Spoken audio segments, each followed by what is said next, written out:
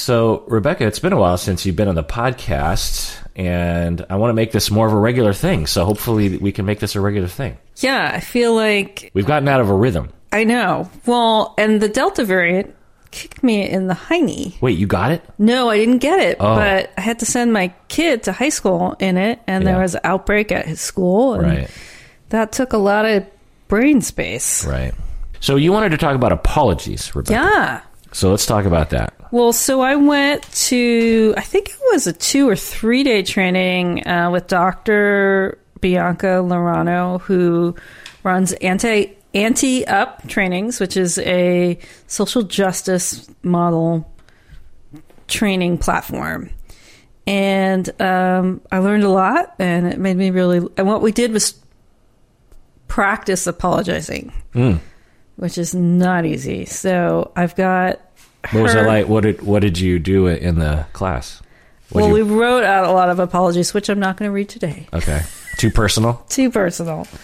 And I didn't actually... Like apologies to Beth or something? Or? No, I did a professional one. Like to a client or... To someone that... being an office manager, there's lots of ways that like you let someone into your space. It's like being a roommate, right? Yeah. You all like each other in the beginning, and then you get into some stupid squabble. But you're the landlord, so... Right. So it was about that, and I'm not very good at that dynamic, because I forget, like, I have power in this situation, and so I just start saying my opinion, and then, it's just all the stupid things you can fight over as a roommate, but... Yeah. Yeah. So what did you learn personally and professionally about apologies? Well, I'm going to read her 3-step model for doing it, because some of what we did was watch or read a lot of famous people apologizing for things that they've done, and which are almost always terrible. Right. And so I'm sorry that you felt that way. So right now, this week, the Raiders coach resigned. Yeah. John Gruden, yeah. Yeah. And so just kind of watching that whole thing happen is, the timing for this is always perfect, because we're definitely in a time where people were being called out. So step 1 is acknowledge specific actions, take responsibility, and just state what happened. Mm-hmm. Say that again. Acknowledge specific actions. Yeah. What happened? I stepped on your toe. Right. And that's the main part of it, is like you have to, as the apologizer, you have to establish the introductory paragraph to the apology. This is what I'm apologizing for, which is often left out of apologies. Right. Yeah. People will just say, I'm sorry. And it's like, do you know what you're apologizing for? Right. Like, what are you sorry for? Right. Yeah. So you have to say, I am a terrible landlord because I was abusing my power. Sorry. I said something hurtful to you yesterday that I should never have said. And I said D. And so it's an establishment of, this is what I recognize as the wrongdoing. Yeah. Yeah. Okay. And then the next part is to acknowledge the impact and not your intent. Yeah. Which is really big. You see that a lot in white. But I didn't mean to. I didn't mean to hurt your feelings. I didn't. That's not what I intended. I mean, that part of the apology I think is fine, but it's more critical to acknowledge how it affected other people. Right. Right. When I said that, it hurt your feelings, which I totally understand, because it hurt your feelings, and I could see it hurting a lot of people's feelings. Even though in your mind, as the apologizer, you're like, that wouldn't have hurt my feelings, which is fine. You might be wrong about that because you're not the recipient of it and you're biased, but it's... and you're biased. Right. It's important to acknowledge that the person's reactivity isn't, pathological or something, which is often inherent. It's like, look, I'm sorry for calling you an idiot yesterday, but, you took it too hard. Like, you gotta be able to take feedback sometimes. It's like these very inadequate apologies that the apologizer feels like it's an apology, but the apologizee does not feel apologized to. Right, because usually their experience is completely ignored or bulldozed. Like, Right. this isn't the issue at hand. The issue at hand is XYZ. And you even bringing this up is taking away what we really need to be doing, when actually, really, the apology oftentimes is the only way to move things forward. Right. So the next thing is how to acknowledge how are people negatively impacted, instead of glossing everything over, to acknowledge your feelings were hurt. Yeah. You didn't get to do what you wanted to do yesterday. Right. This workplace doesn't necessarily feel like a safe place anymore. Right. And then the third part is be clear about what you will do to change your behavior. Accountability. What did you learn? Right. Exactly. Yeah. That, and this is key, often left out, which is, this is how I've thought about it. And this is why I did what I did. It's not an excuse, but here's how I got there, which is wrong. But because I figured it out, I know how to not repeat it. That's always the thing. I was looking at my phone instead of watching where I was going, and that's why I stepped on your foot. I'm not just, oh, I'm so sorry I stepped on your foot, or a more common one would be, I'm so sorry that I showed up late to pick you up. I could see how that would really bother you. End of story. If you're in a relationship with this person, you're like, and what are you going to do about it? Because you've done this multiple times. Mm-hmm. What are you going to do? Are you going to do something to minimize the chance of this happening in the future?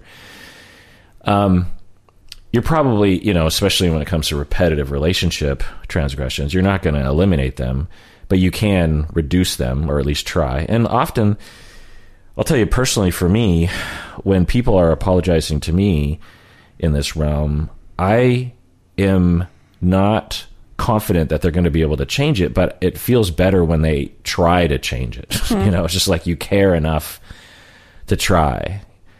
Someone has a temper, or someone is passive, or someone is easily triggered, and they hurt me as a result.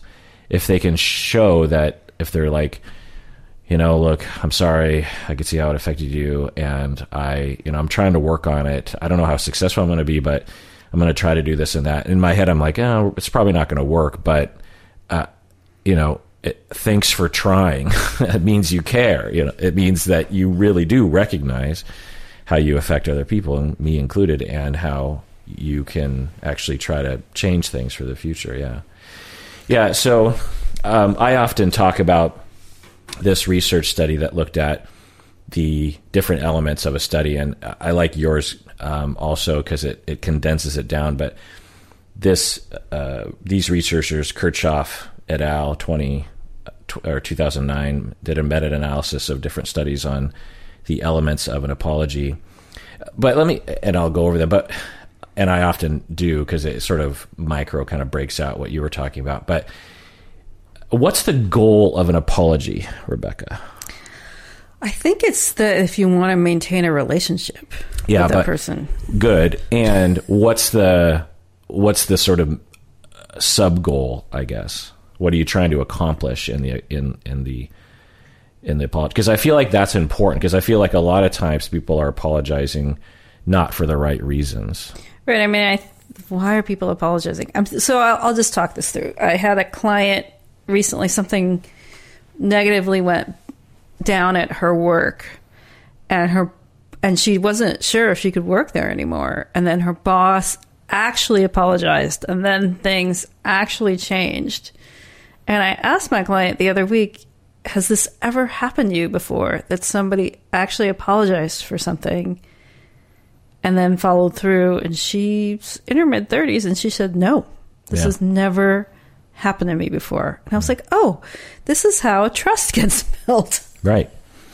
And now your nervous system knows how this feels. Mm-hmm. If people actually show up. Right. Right. Trust that, and justice, right? And if you're trying to even if it's a short relationship, like someone you're sitting next to on the bus or something, we have to coexist with other humans. And for that to go smoothly, one, justice has to be served, which means you have to acknowledge what you did wrong and say you're going to try to change it. But also you have to build trust. When we build trust, when people trust us to take care of our side of the fence, then things go a lot more smoothly. They don't have to yell at us. They can just wait for you to apologize. What a wonderful world that would be, right? Imagine a world where you'd never have to complain. You'd never have to criticize. Someone would just say, 5 minutes ago, I made a mistake. Mm-hmm. Just imagine that, right? And how relaxing and wonderful that would be, right? So we're trying to get there in our relationships, and it encourages other people to take responsibility because they trust you and you're leading by example. So, yeah, the goal of apologizing is to be fair and to build trust and to build goodwill and to build strength in bonding and attachment safety in a relationship, even if it's with a boss, which often there needs to be a lot of that, similar to a romantic relationship. But a lot of people are apologizing for other goals, like what? Money. Right. We are Facebook. We are sorry. Please give us more money. Yeah. Yeah. I mean, I think people usually do it in the hopes that everything will just go away if they did it once. So one of the examples in here was the Kobe Bryant example, when he sexually assaulted the woman in the hotel room. And it was interesting from age-wise because I think I was the only person in the training that had been kind of an adult when it had actually gone down. And so I had a really different opinion of his apology letter, where I was like, this is crap. Like, he dragged his very young wife into making him look better. And everybody was like, oh my God, I had no idea all these things happened. But if you read the letter kind of as Kobe the superhero now, it was just interesting to see, like, having actually lived through it, the letter was really offensive to me. But people who didn't know the whole history were like, oh, I think he did a pretty good job. Right. Kobe really cleaned up his image after that effectively. I remember people hated him, especially in the non-NBA world, I suppose, that he, similar to Mike Tyson when he sexually assaulted a number of women. It was like the whole section of people, I think rightfully so, just said, I'm done with that person. There's nothing they can do to redeem themselves. They're a rapist, and they don't. Now, I don't know the full story about Kobe Bryant, but yeah. Side note, isn't it interesting now that events we go to we're the oldest people? Because we used to be, you and I used to be the young professors at the university, and now I frequently am like Stacy and I will be at a restaurant, and I'll just be looking around. I'll be like, we're the oldest people here. Mm-hmm. All the customers, all the workers, including the owner of this place, younger than me, younger than us. And it's just an interesting kind of thing. But, the one place you can always depend on being still young is you go to a play. Oh. Mm-hmm. Or I thought you were going to say bingo. Or go grocery shopping midday. Okay. So they found the following elements, and I will often talk about this in my content because I feel like it's something because apologies, the need for an apology is frequent. Yeah. Work, romantic relationship, parenting, as a child, with your teacher. There's so many situations where an apology is necessary, and I find that we have a very inadequate culture when it comes to discussing apologies. I'm guessing it's not talked about often in school, right? About like, here's how you apologize to your friend on the playground about. Well, it's very, I want to say static. Like when my kid was much younger, it was, okay, now say 3 nice things about that person. And you'd see these kids and they'd be like, I like your shoes, I like your shirt, I like your hair. And I was like, you're not teaching apologies. Like, right. You're teaching that child to perform on cue. Right. And so what is really an apology, what is really connecting to somebody, I think is difficult and nuanced. And there's a way in which we want children to perform, right? Say you're sorry. But we don't model it as adults. Right. So, of course, they don't know how to do it. Yeah, that's a tough one. You got a 7-year-old who pushed a classmate down at the playground, and you're like, whoa, okay, what's going on here? Hey, Johnny, you have to apologize. And Johnny's like, okay, fine, I'm sorry. And it shows something, and it's actually, as I say this out loud, it's almost like that's as far as we go with it, and then that's the model of apologizing that people retain into adult life, into public life. You have politicians that will say, I am sorry for doing that thing that bothered lots of people.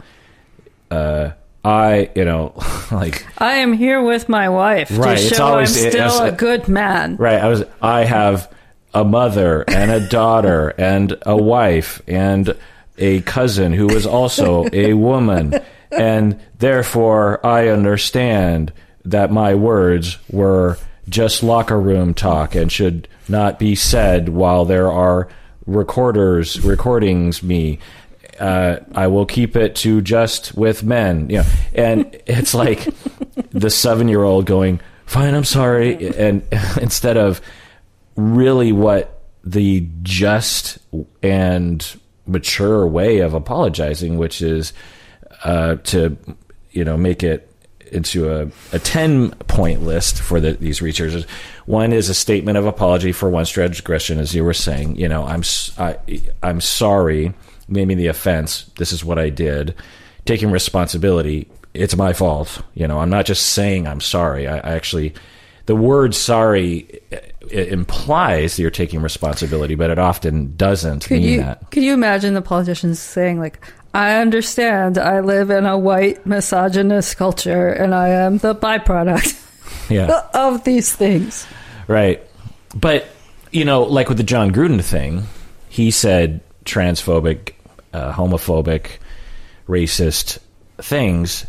And one, I'm like, and we're surprised. I'm assuming in a lot of these sports, you have white, men who have, shall we say, non-progressive ideas of in these areas. We should expect them to educate themselves. They're working with black people. They're working with gay people. They're working with trans people. But regardless, they should at least, I don't know, just try not to be like they're living in the Middle Ages or something. And so,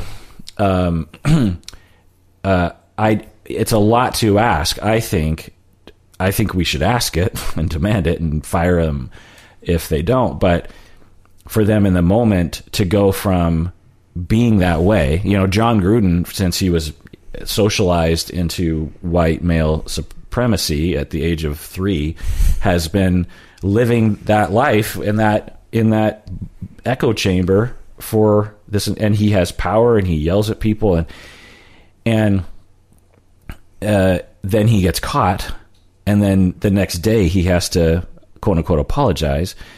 In that 12-hour period of time, he's gonna take a degree on women's studies and understand all these things. Well, right. If some lawyer just writes him a statement and he reads it, and we watched him read it live. Oddly, I had just been in that stadium in Las Vegas. When I was in Las Vegas, there was a tour of it, and it's incredibly expensive and ornate, and like really reminded me of everything that the NFL is, which is a nonprofit in this country and just like keeps all that money that they make. So here's somebody making $1 gazillion in a very stressful job, but he's doing quite well for himself. And I thought it was so interesting that he makes that same rote apology that we've heard 1,000 times, but this time he got fired or let go or choose. And so is that well, he resigned, but he probably was told, either you resign or we're going to get rid of you. We can't hold you. And you're a terrible human being and you're bad for our business. Right. I mean, that's what I was going to say. Is like, has the times moved so far that they are now so concerned about black fans, gay fans, and progressive fans turning away? Yeah. That you would actually get fired, which is like, okay, that's a culture shift. That's really interesting. Yeah, the NFL, I mean, it's complicated and has still a lot of problems, but it has changed as a result of Black Lives Matter, as a result of, what's his face? Oh, golly. Colin Kaepernick. Yeah, Colin Kaepernick. And all the other supporters who were kneeling with him and the fans, to the point where, I don't know if you notice this, but on every helmet there's little phrases that say like end racism or end hate or these kinds of public affirmations from the players in the NFL, essentially standing with Colin Kaepernick at this point. And which reflects the dominant view of the players and the audience, just not apparently some of the coaches. But anyway, and as a side note to John Gruden, before this, I liked him because to me, he was a cartoon of a-hole coach. The way his facial expressions, the way he talked, I thought that he was behind the scenes like a nice guy, but he put on this show of being I don't know, like a traditional football coach, almost like a throwback to the 50s where they're always grumpy and yelling all the time. And because, we have Pete Carroll in Seattle, who is Pom Pete. Yeah, is the nicest guy. He's high-fiving everyone, chawing on his chewing gum. And he's the Seattle progressive version of an NFL coach. And then you have John Gruden. I just always liked that. I didn't know he was actually an a-hole. You know what I mean? I thought he would. I thought that he would be in support of gay players, truly, but he would kind of have to try to act like he was a tough guy or something. But he actually was an a-hole, which really kind of disappoints. It's shocking. It's just shocking. It shouldn't shock, right? Number 4 is attempt to explain the offense, but don't try to explain it away. And this is important. And a lot of people will hack on people who try to do this, like, don't try to make excuses. And it's like, yeah, don't excuse it. Don't say, well, I said that because you were a jerk to me yesterday. That's an excuse. But to explain it shows that you've thought, you've reflected. I called you that name yesterday because I was being triggered by other people. That's not your fault. But I was in a terrible mood yesterday, and this happened, and I'm to blame, and I'm going to try to work on it, and I'm going to actually go to therapy to learn my triggers so that I won't be generally a jerk face, including to you.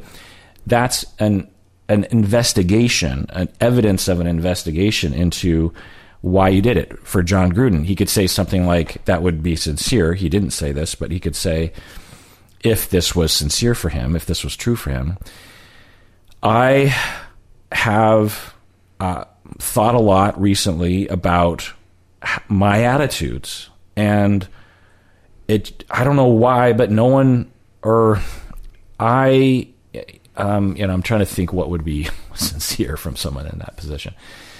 I have thought about a lot of the things I've said and done, and I truly, at the time, kind of knew it wasn't okay, but didn't really look at it because I didn't have to, because no one around me punished me for it.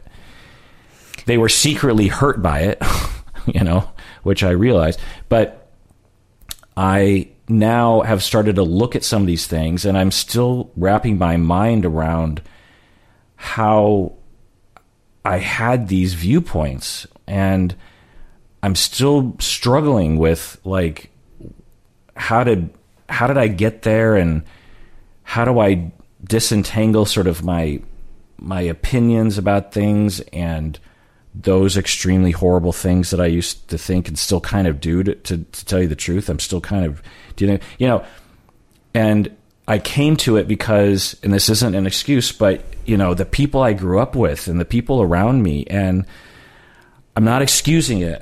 It was wrong, and I should have pushed back long ago. I mean, I had people in my life that said things, and I just blew past it because I don't know, I just felt like I didn't have to or something. I don't know, but, like something like that from one of these guys. It's funny.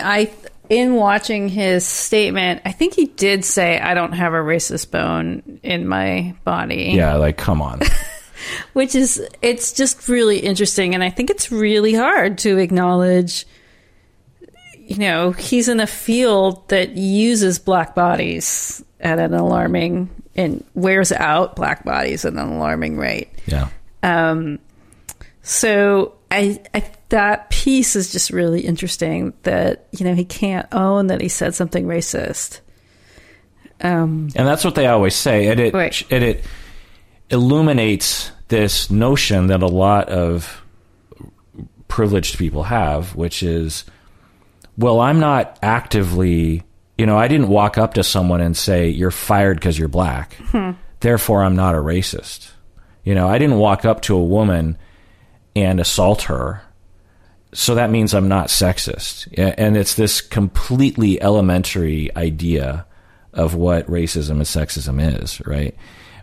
Again, I kind of understand the ignorance because it takes a lot of learning and struggling to emerge. We would have students that would come to us in the program with a ton of privilege and an awareness of that.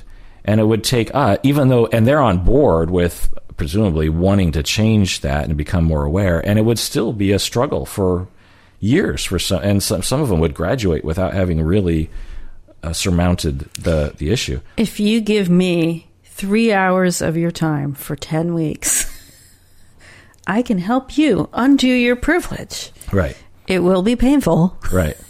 There will be days you don't like me. Yeah. But we can undo these things. And so it's interesting that, like, someone like that never says, the coach would never say, like, I'm getting my bias in this and I'm going to move forward by doing a little work on this. He just says, I'm not racist. Yeah. I love my players. What's the problem? Right. Yeah. I'm so curious. I wish I could have been a fly in the wall of him learning that he'd lost his job. Yeah. What does that discussion look like? Yeah, I mean, I'm sure it's devastating to him. He was mid-career in all likelihood. He probably had another 20 years ahead of him and could have, and was actually this year, the Las Vegas Raiders are doing a lot better than they were before and could have gone to the playoffs. Maybe next year could have even done better, like in a new town with new fan base. It's a very exciting time to be a coach at the center of all that, and to just, because no one will hire him from this. I can't even imagine him working like in Europe or Canada or anything. Maybe he's an assistant, but anyway. So the number 5 is to convey emotions, your emotions as the apologizer. Like, I feel so bad, or I feel ashamed, or I feel scared that you hate me now. Like, you have to show that you are affected by what you did and what this means. That's another part of it. Number 6 is addressing the emotions of the offended party. So this must have hurt you. It clearly did, and I can imagine that you hate me now. Something acknowledging and validating. Number 7 is admitting fault, which is something that they teased out. It's like, well, in case you didn't know, apology means you have to say it's your fault, which isn't always there. Number 8 is promising forbearance. This is I'm going to try to work on this. I'm going to try to not do this in the future. Number 9 is offering reparation. So is there anything I can do to make up for it? Is there anything I can do to make this right? And number 10 is requesting acceptance for the apology. Is that sufficient? Do you accept my apology? They don't have to give it, of course, but at least you you're not just saying, hey, I apologize, moving on in life. You know, you're like, what, did I get it? Is there anything, did I miss something in my apology here? So I evaluate on 90 Day Fiancé when I do my reaction videos, because apologies are often a part of the show. And I've never seen someone get even close to everything on there. Right? So what would an apology on that show sound like? Well, it's often just, I'm sorry. That's all they say.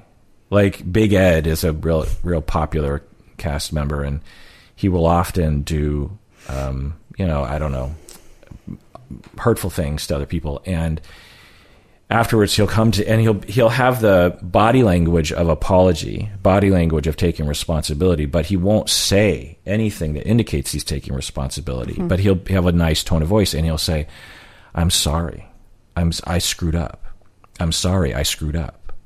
I'm so sorry. Do you accept my apology? I screwed up. I'm so sorry. You know, it's a lot of those words. And at no point is he saying, I know what I did to you. He never says, I did this to you, which is wrong. I shouldn't have done that. I understand how you would feel in this situation.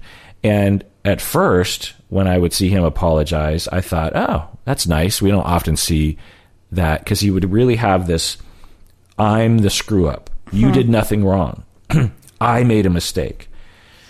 But rinse and repeated it over time with him, you start to wonder and, you know, possibly really make the determination that he isn't really apologizing. He's just saying words to get people to stop not liking him. And at no point is he even contemplating, even going to a contemplative space of, what did I do? It's only, oh, I noticed they're upset at me. I'm not even going to, because of my personality problem, I can't even ask the question, what did I do wrong? Because I have too much shame or something. So I'm just going to forge ahead, and I know that this will work. I just say, I'm sorry, I screwed up. And then the other person will go, oh, that's nice of you. People don't usually say that to me. And then it's back to the status quo and eventually hurt the person again, which would happen over and over again. And the fact that he would hurt in the same ways indicated that he never even took time to think about what he had done, because he would continually hurt people in the same exact ways, you know? So, yeah. So, and what else did you learn at the training? So one thing that came up among the participants, which was really interesting, is that in this time, someone can come at you looking for an apology, but it quickly becomes clear that you can't apologize for the scope of the things that they're upset at. So can we, as the people asking for an apology, just be really clear about that the person we're asking it from can actually give it? Because right now there's so much that's coming to the surface to be upset about. So just, if you're going to ask someone for an apology, make sure it's something that's in their scope, as opposing, you know, if they give an apology and you say, yeah, and that happened to me 20 times before you even did it for me. Well, that's something they can't apologize for. Yeah. So are you saying that the training, and you're saying that people will sometimes, so there can be a situation where someone apologizes sufficiently, but because the apologizee is distorted or traumatized or triggered or something, it won't feel sufficient because they have a lot more things that they're dumping on the apologizer. Yeah. Yeah, as that some of this, we need to narrow our scope and have that be okay. I can only apologize for my part. I can't apologize for what these other people did. And that, you know, we're in a time where everyone's wounds are really, really on the surface and open. And that, you know, if you can, that's why the story with my client was so interesting, for us to slow it down and realize, oh, she'd actually gotten a genuine apology, and the person actually changed and made a promise and has actually stuck to it. Like, but that person can't apologize for previous bosses that have been jerks or other people in the workplace that haven't done their part. Well, and the apologizee can be distorted. Like, a clinical example that's common to our lives is a client believes that we did something horrible to them when we know that we did not, or we are pretty sure that our take on the situation was we didn't do anything terrible. Like I had a client early on in my career who really she had borderline and really wanted to check in between sessions because of the preoccupied attachment that she had. She was just in a very anxious, desperate, lonely place in between our sessions.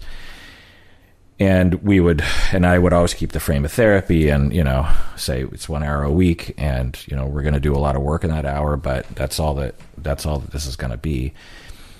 And she fell in love with me. She wanted to marry me. And, so I was holding the frame, it's like, we're going to do a lot in this hour. We're going to do a lot of work, and it's never going to be anything more than that. There's not going to be any social contact or any, but she did convince me this is when I worked in an agency, to call me in between just, maybe once or twice during the week at the office. And she knew to call in between session times, and she called, and I was in the lobby, in the busy mental health agency lobby, and the receptionist said, "Hey, your client's on the phone." And I was like, "Oh, I do not have time for this, but it could really be harmful to her if I don't take this call." So I calmed down, took the call behind the desk at the reception office, and took a beat and just said, "Hey, how's it going? Just by the way, I only have like maybe 2 minutes because I have another client coming." She's like, "Oh, okay, that's fine." And she checked in, and I said, "Well, thanks, for checking in, and I'll see you on Monday," or whatever. Hung up. For the next 2 years, no joke, every other session, this instance came up as an example of how I completely wronged her and betrayed her, and was a horrible therapist in that moment because my tone was bad, or so. It wasn't even that I only took 2 minutes. It was I completely blew her off and didn't care about her feelings when that was not the case. I really went above and beyond to even pick up the phone, and took a beat to say, "Okay, make sure you're in the right kind of heart space as you listen." And so she was distorted, which is part of her condition, and that was fine. And I worked with it. I didn't misunderstand what was happening for her in terms of her relational trauma triggering, but I'm not going to apologize for doing something I didn't do. But how do you deal with that, right? I mean, as a therapist, it's a whole other story, but there are times when people are laying stuff on us that we didn't even do, like in public or something. And what do we do in those situations? Well, so I went through one of those situations as a professor. Students felt that I had so much power of what would happen to them after they graduated that this whole thing kind of brewed up. And it was really interesting to have to say, like, you might not like my style, I might be too gruff, but actually everything that happens in your career after this is up to you. I don't hold any secret key to your job life. What were they accusing of? There was a kind of myth that I could get people jobs after graduation. And not get people jobs. And not get people. My word would kind of make or break. Yeah. Which honestly, I could kind of see, not that that's true, but in the art therapy world, you could imagine, it's in Seattle, you could imagine it being a smaller, more insular world, and given your prominence in the community, I could see a student thinking that. Yeah. But it was just really interesting to just have to say over and over again, what happens next is up to you. But why were they even bringing this up? I'm not really sure. They were upset that you had power over that? They perceived that I had power. They perceived, yeah. They perceived that they would get the wrong end of the stick of that power? Yeah. Why did they think that? I have no idea. But and they got real fixated on it? Yes. And real fixated. And but even if that's true. And actually a meeting was called to confront me directly, and the only person that showed up was like, I don't know why this meeting's been called, but I just wanted to come by and say hi. And I was like, that is so sweet. So a meeting was called between students and you? Yes. And they didn't show? Yeah. So, what do you think happened there? I'm just curious. What was the breakdown? I think that people knew that I had friends who were supervisors, and they imagined that we had like some secret cadre. But why would they think that you were not going to help them, or were at worst going to like stand in their? Why did they think that you would stand in their way? Well, the comment that was made was that it was really clear who my favorites were. They felt unfavorited. Yes. And you know me, like my face doesn't hide anything. I say what I need to say. Did you have favorites? I would say I had students that I meshed with and enjoyed more than others. Sure. Also, coming from the southwest side of Chicago, on both sides, there's a level of wit, being able to roll with the punches that I just kind of expect from people. And if that's not your culture, I have learned over time, I'm absolutely terrifying to some people. I'm just too much. It's funny, I just got my chart read by a really great astrologist, and she said that the fact that I have 4 planets in Scorpio in the 12th house means that lots of people are going to have really intense opinions about me all the time. And I was like, oh, that's so interesting, because that's really true. But I think, so... Because students did it. It was frequent. Yes. Why was that? That people had such intense opinions about me? Yeah, one factor you're saying is that your style of socializing is, I don't know if you would say blunt or something. I wouldn't call you blunt. I would... Matter of fact? I guess. I don't know. I think of you as an extremely nice, accommodating person without a lot of edge, honestly. But you can take my sense of humor, I guess, and play with me in it. And in that exchange is where I have fun. And that not everybody's capable of that exchange. I see you as a way softer, like vulnerable person, I'm guessing, than those students know you to be. Yeah. Which was, at this time too, like I have a 4-year-old who just broke his leg and is in like a wheelchair, and they're saying to me, you're too much. And I'm like, oh my God. Yeah. Like I'm doing the best I can. But, women professors tend to get attacked like 90% more than men. Right. We live in a town where you're supposed to be passive aggressive and not straightforward. Yeah. Art therapy is a field that tends to attract very sensitive do-gooder white women, and I am lesbian and like don't play by a lot of the same rules that a lot of straight women play by. There's this thing about lesbians. A woman's a lesbian when you're walking down the street, or it's a queer person because you look each other in the eye.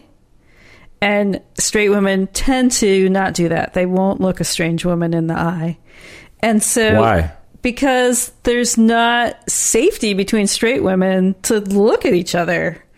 Because there's so much more anxiety about appearance and competitivism and all that stuff. Whereas, it's a joke among queer women of like, did you make eye contact? Yes, because you're speaking this secret coded language between each other that like, we are the same. This is off track. But so, I had all of these things stacked. Well, explain it, because I hear things along these lines from the art therapy professors and the drama therapy professors that things are harder for them than in the regular non-creative arts therapy programs. I'm in the marriage and family therapy program, and incidentally, I teach a lot of art and drama therapy students, some, because they have to take my classes. But it's never like a majority anyway. But I'll hear things like that the students are, what's the word? What was the word you used for the difference? More sensitive. More sensitive. And I've wondered why that would be. Why would art therapy, drama therapy students? Because it's not obvious to me as to why they would be more sensitive. Yeah, I mean, maybe they're artists and, they're going to school for a whole nother year. And I think there's an added fear about their careers. And that was actually why I stopped teaching, because there was such this fear of like people coming to me and saying like, will this work out for me? And I'm like, I don't know. There's so many cofactors. Well, so this is just having worked alongside the art therapy department since its inception with Janice Oshino in the year 2000-ish or something, I'm guessing. Because Janice and I were both hired around the same time in 97, I think, 98. And so we were both half Asian, half Japanese instructors. And the new people, I remember like, oh, she's starting this like art therapy thing. That's kind of interesting, Anyway, my impression is that a common scenario is you have, because I'll take applicants, and there will be people that art therapy, drama therapy people who will be like, they're artists or they're in drama primarily, and they want to utilize those things that are dear to them and important to them in a therapeutic context. But the way that the institutions are oriented, you're more of a clinician who happens to use art or drama. And the contradiction there is hard, I think, for some of the applicants, because I don't know if they're sold this idea when they apply or something, or they just made it up in their head. Like they're a drama therapy student, and they're just like, oh my God, my career, it's just going to be all drama therapy all the time. And it's like, well, maybe, but in all likelihood, the people that come to you and the people who hire you and people who actually pay you money, a lot of them aren't going to want to do drama therapy. Right. I mean, I always used to say to my students, if you can do it 10 hours a week, you're doing really well. Meaning that the other 30 hours, you're doing regular administrative therapy, talk therapy, right, what your client needs. And a lot of that has to do with the expressive arts field really idolizes what happened in the 70s and these kind of experiential art experience things that there used to be funding for that haven't existed in so long, but the students don't really conceptualize that because they're early in their career. So in art therapy, there's this model called the open studio, which I think there's like 4 or 5 that exist in the world now, where you're the artist sitting in the room helping people facilitate with materials. Those really don't exist anymore, but students come in wanting to do that model. Right. That's what inspired them. Yes. And again, they primarily identify as an artist sometimes who just happens to want to do therapy, right? And then they bump up against the reality of the market or the culture, and the program kind of reflects that to some extent. And I would always say, like, hang on 2 or 3 years, and then you can do exactly what you want. Right. I'm now 20 years in, and I'm pretty much doing only what I want. What do you mean? I mean, in the sense of how much art therapy I do with clients. How did you engineer that? This is really funny. I was interviewed by a guy who's writing his thesis in England on using single panel comics in therapy. And he asked me the same question. And I said, well, you just have to build the world around you with people who love what you're doing. Including clients? Including clients. So clients who want your style that you want to do. Yeah. Yeah. And it doesn't always happen, but as you get more clout and more, I don't know, word of mouth and more longer term clients that stick with you, that jibe with you, you have more clients that fit with the kind of work that you want to do. And you have more gravitas to say, like, hey, this is what we're going to do. And your clients will be like, oh, that sounds like a good idea. So could novice therapists do that, but they don't know they can do that? I think so. I think it takes there's the learning curve of being a therapist. There's so much at the beginning. I always tell people, like, your first year is so hard and you start back out at the bottom. So no matter what kind of fancy dancer, super important engineer you were in your previous career, you walk into an agency as a first-year therapist, no one cares who you were before. Right. And that plummet is really hard for people and impacts a lot of people's ego. Plus, they're serving, the work is really hard. So, but I think especially, and actually art therapists are the worst, at least music therapists and dance therapists and theater people know how to connect to each other. Art therapists, you tend to make art by yourself. Oh, really? And so your social skills, you can be pretty fragile and take most things really personally. Oh. And I know, a lot of students did not want to hear that from me. Yeah. But, I don't know. I don't think what I had to say was that horrible, but I can remember some students in particular that were just devastated by things I would say to them. Like what? Like, hey, this paper was okay, but I'm going to move on and we're going to focus on something else right now. And they were like, I still have needs about this paper. And I was like, Yeah. Yeah, I'll never forget. I've said this story before on the podcast. I have a friend of mine who was a student of mine back in the day. And years later, after we became friends, she told me a story of the first class she took from me.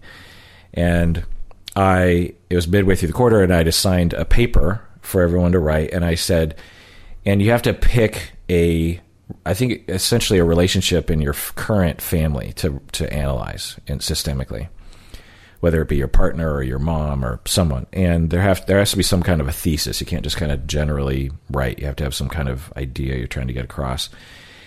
And I learned from experience when I would give this assignment that some people would choose interesting relationships to analyze that would never work out in the end. They'd get halfway through the paper and it would fizzle out because there wasn't enough material to write about. Mm-hmm.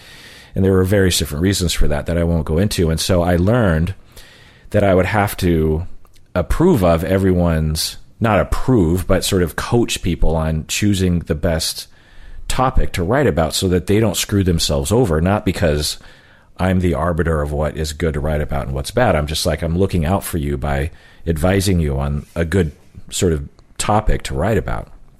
And so I would every time I taught the class, I would have everyone think about it, and then I would go around the room one by one and interview everyone and just be like, so what are you going to write about? And the typical, because we sit in those circles, and so they'd be sitting around the circle, and I would be crouching down. I'd be kneeling in front of the table on the other side of the table. I would just kind of, in a very soft manner, I'm not like towering over them. And it's just a conversation between me and them. Like no one else hears the conversation. I'm not singling them out. It's very careful. And when I came to her, I said, what are you writing about? And I don't know what she said. She said something, and I was like, oh, I don't know if that's going to work out because of this and this.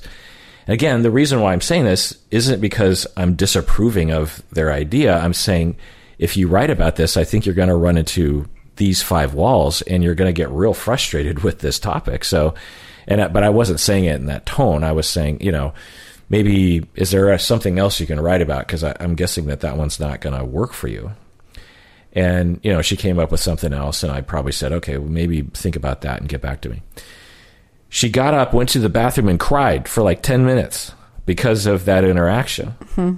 And I look back, and when she told me about this, it was years ago, and so it was closer to when this had happened, and I just thought, what? I didn't detect anything in the moment from her or from me that would constitute that much pain that she went through as a student, and it illuminated or reminded me, and I've been through a lot of graduate school myself, of how much weight we put in our professors' observations of us, and how triggering it can be, and how careful we have to be, or how much therapy the students have to be in, at the time. Yeah, and it really reminded me, Antioch has some specifics, I think, because in the old model, they weren't actually being therapists for quite a while, that these papers would have so much meaning to them about their learning. Right. As opposed and their worth as a therapist. Right. As opposed to the internship. I mean, what I noticed when I was at Pratt was like the papers were no big deal in a way, because I was actually being a therapist, being tested from day one. Meaning you're at your practicum from day one. Yeah. Whereas at Antioch, you're in these academic classes for a couple of years before you see your first client. Right. And when you start seeing your first client, that's when you start gaining the self-esteem of a therapist. And the papers that you write while you're at internship are just like, well, if I bomb this paper, it doesn't have any reflection on the hard, good work I'm doing with my clients. Whereas, at Antioch, it's like 2 years of pre-internship time where all your ego is in how your professors see your writing, which has, I'm just going to say it, not that much to do with your abilities and your talent as a therapist. Yeah. So people would come to me and say, I still need to process this paper. And having been through the model that I had been through, I was just like, it's really hard not to roll my eyes and be like, this paper is a flash in the pan. Or I remember some students saying to me, oh, I can do that work. I wrote a paper on that. And I would say, never say that to anyone else.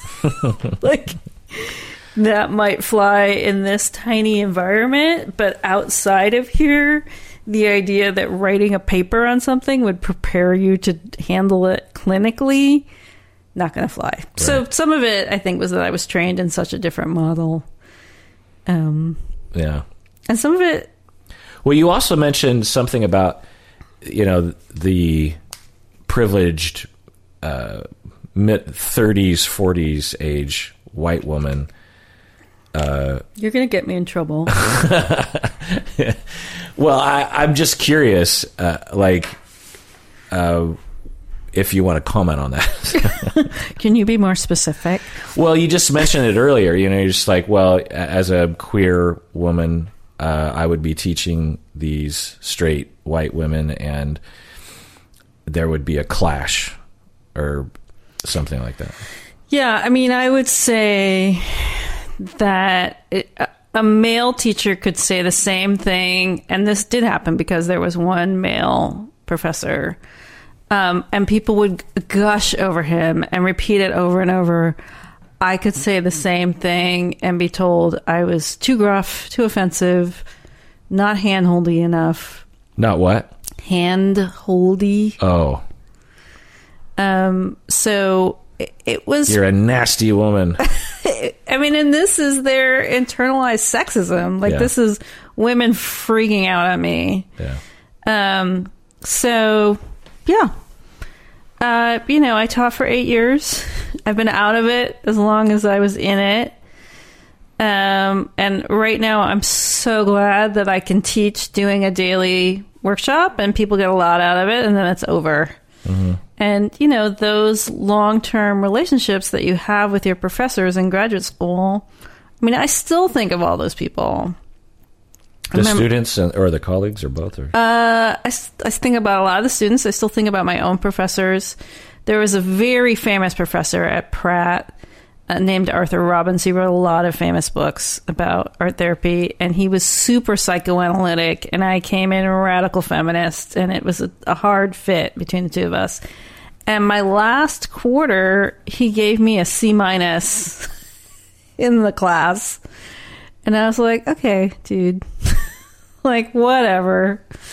Because he didn't like you? He didn't like me, yeah. And Why didn't he like you? Because I refused to use a psychoanalytic model with children in poverty who didn't have attachments to their biological parents. Like, I was just like, this. Was he classic? Did he believe in penis envy and that kind of stuff? Or? He probably did. I remember the very first day of class, he was talking about his transference towards an Asian woman, and it was like, I could have barfed. Like, it was, she's so demure. I mean, he's just saying, like, the most racist things that you can imagine, and he was using this as his countertransference example. Like, he just had no concept at all about how the modern world worked. But people really loved him. And, I went on to have a really different career outside of that model.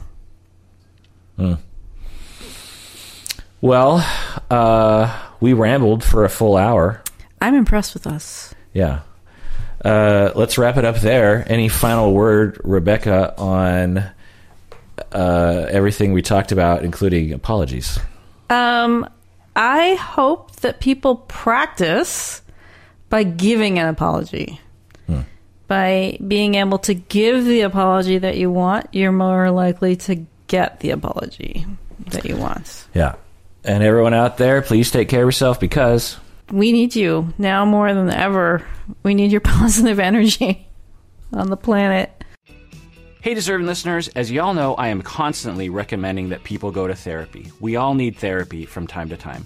Well, one of the options available that is definitely worth checking out is BetterHelp. If you're looking for a therapist, I would give it a try by going to betterhelp.com/Kirk. Make sure you use the promo code Kirk because you get 10% off your first month, and it really helps us out. As you watch these videos, I know many of you have been motivated to find your own therapist, which is great because you deserve it.